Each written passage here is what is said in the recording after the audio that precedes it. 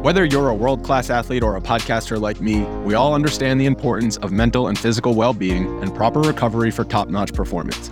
That's why I'm excited that Unified Healing is sponsoring podcasts on the Blue Wire Network. Unified Healing is a new and super innovative global network of wellness centers powered by Energy Enhancement System, or EE System. If you haven't heard of the EE System yet, then you'll want to listen up. This technology promotes wellness, deep relaxation, purification, and rejuvenation. Wherever you are across the globe, access to a center is easy and affordable. Interested in experiencing the EE System technology for yourself? Go to unifiedhealing.com/bluewire to learn more and find a center near you. That's unified, UNIFYD, healing.com/bluewire. No material or testimonials on the Unified Healing website are intended to be viewed as medical advice or a substitute for professional medical advice, diagnosis, or treatment. Always seek the advice of your physician or other qualified healthcare provider with any questions you may have regarding a medical condition or treatment and before undertaking a new healthcare regimen, including EE System.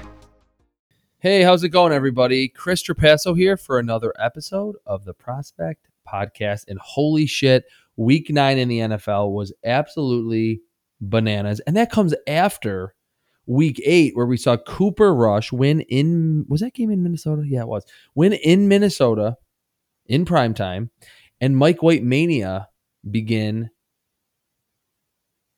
in New York with a 400-yard game and 34 points against the Cincinnati Bengals, who were coming off a huge win the week before that against the Baltimore Ravens. I'm not a gambler. I don't bet on the NFL. Some friends will text me and ask me, over-unders or, against the spread picks occasionally. But, man, I feel bad for anyone that is like a degenerate gambler that is betting 5 to 7 NFL games a weekend, because good luck with predicting who is a good team and who's not, and who are the elite teams and where power rankings should be and all that stuff. It's been the most parity that I've noticed in an NFL season ever since I started covering the league, or just even growing up as an NFL fan. I mean, look in the AFC. There right now are 8 teams in the AFC with 5 wins. And if the Steelers beat the Bears on Monday Night Football, and I am recording this Monday afternoon, 9 teams. There could be 9 teams out of the 16 in the AFC that have 5 wins. That's absolutely insane. At the top, the Tennessee Titans playing surprisingly good defense. The Baltimore Ravens, they're 7-2. They're at the top of the division or the conference at this point. The Ravens 6-2, another comeback win, a close game in overtime, winning by a field goal. Great comeback by Lamar Jackson and company over those Minnesota Vikings.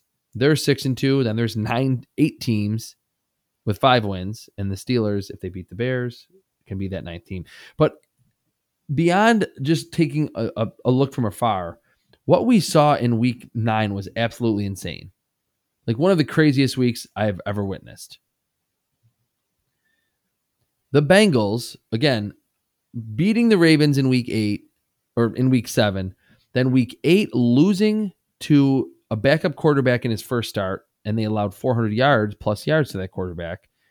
Then at home against a reeling Browns team that went through all the drama of Odell Beckham Jr. during the week, they lose 41-16 at home. And Baker Mayfield actually has an efficient performance. He didn't play amazingly. He had a one deep ball to Donovan Peoples-Jones that was on the money. Nick Chubb really ran wild, 14 carries, 137 yards, 2 touchdowns. But that game, no one saw coming. And then the Broncos going into Jerry World, the 6-1 Cowboys, and just completely dominating that game from start to finish. Dak Prescott, 48% completion, the second lowest completion percentage in a single game in his entire NFL career. Said it wasn't the calf. I watched the film. I put up a TikTok on the Pick Six podcast TikTok account. Go check that out. What went wrong? I don't think it was his calf. He was a little bit less accurate than normal, but he was just not reading the Broncos defense. He did a great job on that side of the ball. Javonte Williams, Melvin Gordon, Tim Patrick, the very criminally underrated Tim Patrick, by the way. Teddy Bridgewater, 30-16, and there were 16 points in the fourth quarter in complete garbage time. That game was 30-0 in the fourth quarter. The Saints lose to the Falcons. How about the Bills?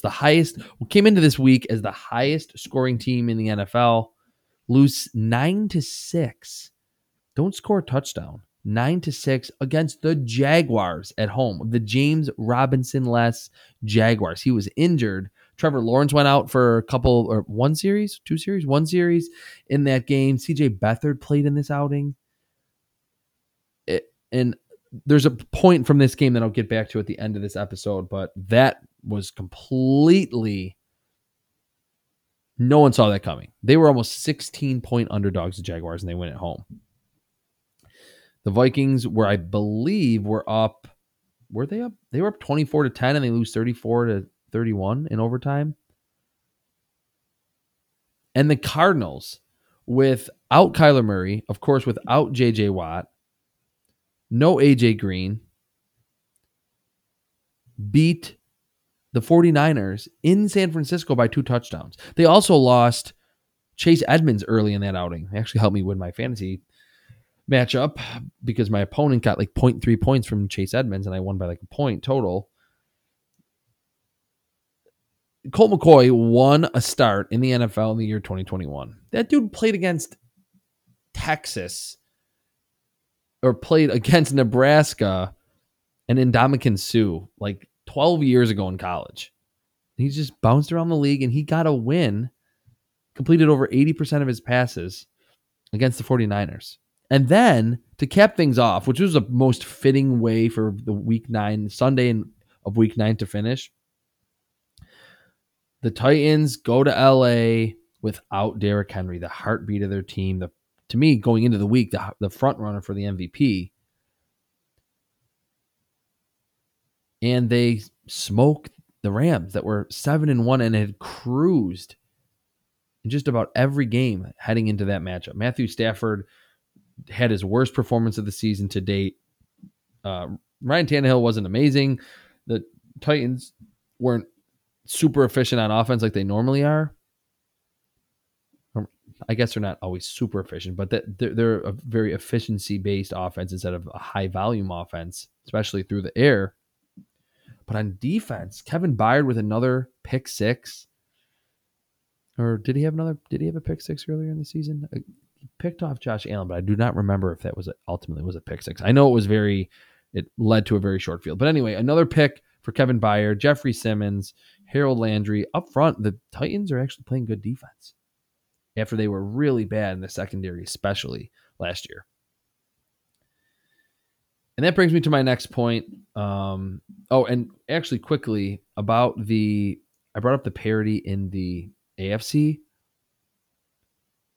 The NFC has some pretty good parity too that will make for a very fun final 2 months of this regular season.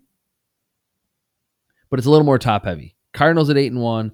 They have the best point differential in the NFL, 100 plus 122 points. And on the point differential point, I need to say there's that old Bill Parcells adage that you are what your record says you are. That is completely false. I'm a huge proponent in looking at point differential. And I'm going to actually write about this because I've done some research. I'm going to write this at cbssports.com at some point before the playoffs begin, as we really gear up for the playoffs in December and early January. Point differential is very powerful in terms of being an indicator of really who the best teams are and who might be pretenders at, a team that are way under in terms of their point differential, that they have a negative point differential, but they're somehow over 500. And that's not for every team, but in most cases, that is usually the case. The NFC with the Cardinals at 8-1, then the Packers and Rams at 7-2, Buccaneers at 6-2, Cowboys at 6-2, Saints at 5-3. So you kind of have an idea of that looks like the top 6 teams in that conference. But then you have the Falcons at 4-4, Panthers at 4-5, the Vikings are 3-5. They could have 3 or 4 more wins. They could have 3 or 4 more losses. The Seahawks 3-5. It's just a very parity-filled league, and I don't think I've ever. I know that at week 9, after week 9, I have never seen so much parity. But that 2 last points it is going into week 10. So we could have, I mean, all these teams obviously have to play each other. In 2 weeks, we could be looking at it and like, okay, the Cardinals and let's say the Rams and the Bucs really look like the class of the NFC. The rest of the other teams are going to battle it out for those wild card spots. Or in the AFC, which there's certainly more parity with 8 and potentially 9 teams with 5 wins, there could be a team or 2 or 3 that look like the best teams in the AFC. Like that will start to sort itself out a little bit. It just has to because these teams have to play each other. But at the midway point of the season, I do not think I've ever seen so much parity. My last point for this episode of the Pick Six, the Prospect Podcast. I was thinking about the Pick Six TikTok that I did on Dak Prescott. Again, go check that out. There's this thought out there, and it's true. And Matthew Collar, who was brought me into the Blue Wire podcast network and does a great job on his daily podcast about the Vikings, Purple Insider. He tweeted on Sunday that like it's crazy that at any given point in time, there's like 10 to 15 quarterbacks or humans that can play the quarterback position at a high level in the NFL. Like that is pretty insane when you think about it, but that's been out there for a while now, like the past couple of years. But I think going a step further, relative to how many of them there are in the field, there are not a lot of good offensive linemen in the league. And I think with that there certainly still are superstars, but if 32 teams, 5 offensive linemen on the field at a given time, there's 160 offensive linemen playing every week. If like when all teams are playing, there's certainly some stars, but I think if you're a team that is playing backups or third stringers due to injury or whatever the case may be, and it typically is due to injury because teams again don't have the luxury to just try out different offensive linemen on a given week if their starters are healthy, you're going to be in trouble. Like it doesn't matter if you're facing the 1-8 Texans, the 8-1 Cardinals. Yes, you can have, your quarterback elevate the team or a wide receiver have a huge outing and you can still win games, but you are flirting with dangerous territory if you are playing 1, 2, or 3 backups in the NFL. And the offensive line is unique in that it's a weak link system. You can have one star, whether that be your left tackle, your center, doesn't matter, one of your guards, and then the rest of your, like the 2 or 3 other of your starters, if they're like average or maybe a little above average or maybe a little below average, okay, you're fine. If you have at least one offensive lineman that is really, really bad and a huge liability, it's going to make your entire offensive line look really bad. Not every single game guaranteed to happen, but way more often than not, the offensive line being a weak link system, that's going to happen. And we saw that with the Bills against the Jaguars in week 9. Like they had a backup offensive lineman, Ike Butker at left guard, Cody Ford, a former 2nd-round pick in 2019 that is just doesn't even look like, maybe not even a backup in the NFL. He had a hard time. They've moved their right tackle, Darrell Williams. He's played right guard. He was back out at right tackle. But he's fine. Mitch Morse is fine. Deion Dawkins is fine. None of them are superstars, but they're all solid. When you have 2 backups in there, or you're just offensive line isn't playing well, if it's even one guy, can ruin an entire offensive game plan. And that's what happened. And the Bills, again, came into the game as the highest scoring team in the NFL, scored 6 points against the Jaguars. The Green Bay Packers had some injuries up front. Jordan Love got blitzed so heavily against the Kansas City Chiefs. They were in the game. The Bills were in the game. But both those teams ultimately lost. Again, it's not guaranteed to happen every time. But if you have one, or really if you only have one, but if you have 1 or 2 backups or just really bad offensive linemen, it's going to spell a lot of issues for your team. And it's like why we see teams like there's just not a bunch of good offensive linemen sitting on the streets. Like there's running backs, you can pick up Adrian Peterson and get a touchdown from him off the couch. Offensive linemen are good offensive linemen, reliable offensive linemen are very hard to come by in the NFL, especially relative to how many need to play 160 in a given week in the NFL. So that's just a reminder that yes, quarterback, it's very scarce in terms of finding a really good one, and offensive line is the same. And so where do we go from that? Like what's the springing that forward? I would say there's four teams that would probably be like, yeah, I'm happy with my club's offensive line, like the Buccaneers, the Cowboys, probably the Saints. To a certain degree, they're seeing a lot more loaded boxes this year without Drew Brees. The Vikings have been a little bit better up front than they have in the past. The Colts, so there's 3 or 4 teams. The Browns certainly. So maybe 3 to 5 teams would probably say I'm completely content with my offensive line, with my team's offensive line. Maybe the Ravens. The Chargers have Rashawn Slater. They have Corey Linsley, but the rest of the group is not very good. And I think that's what's led to a lot of why they have a negative point differential, but they're 5-3. Like Storm Norton at right tackle is not going to cut it. And they've had to cycle in other guys that ruin an entire play, ruin a series, and can almost single-handedly ruin an entire game, especially from the offensive side of the ball. So about 3/4 of the league or more is like reeling, like, man, our offensive line's a problem.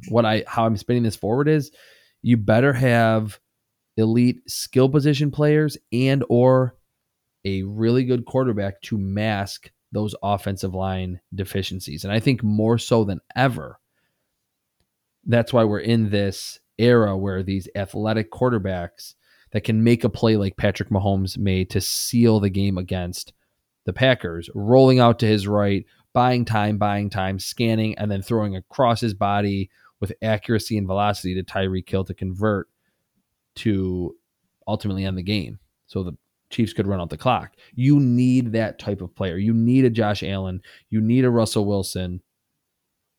You need a Kyler Murray, Lamar Jackson, who this week is the MVP frontrunner. It kind of seemingly changes every week, or every couple of weeks at least. I mean, yes, Tom Brady just won the Super Bowl last year. But again, he's playing behind arguably the best offensive line in the NFL that has not dealt with a lot of injuries. And there was a period last year in week 9 of 2020, the Buccaneers lost at home to the Saints 38-3, and Tom Brady had a really bad outing. I don't remember if that's when Ali Marpet was injured, but I know that he did get injured later in the season, and they had some problems up front, and that led to when Brady wasn't playing his best. So just remember that. But they've this year have not had a bunch of injuries up front, and Tom Brady could sneak into the MVP race, which I didn't know was possible for Tom Brady to sneak into an MVP race. But I think there's a case to be made that there's not too many quarterbacks playing better football than him. And he kind of avoided this strange week 9 where we saw a bunch of underdogs win against teams that were in first place heading into the weekend. So I do think the parity will kind of shake itself out over the next couple of weeks, but I've never seen this much parity in the halfway point of the season. All right, that'll do it for me today. I'm Chris Trapasso. Thank you so much for listening to the Prospect Podcast.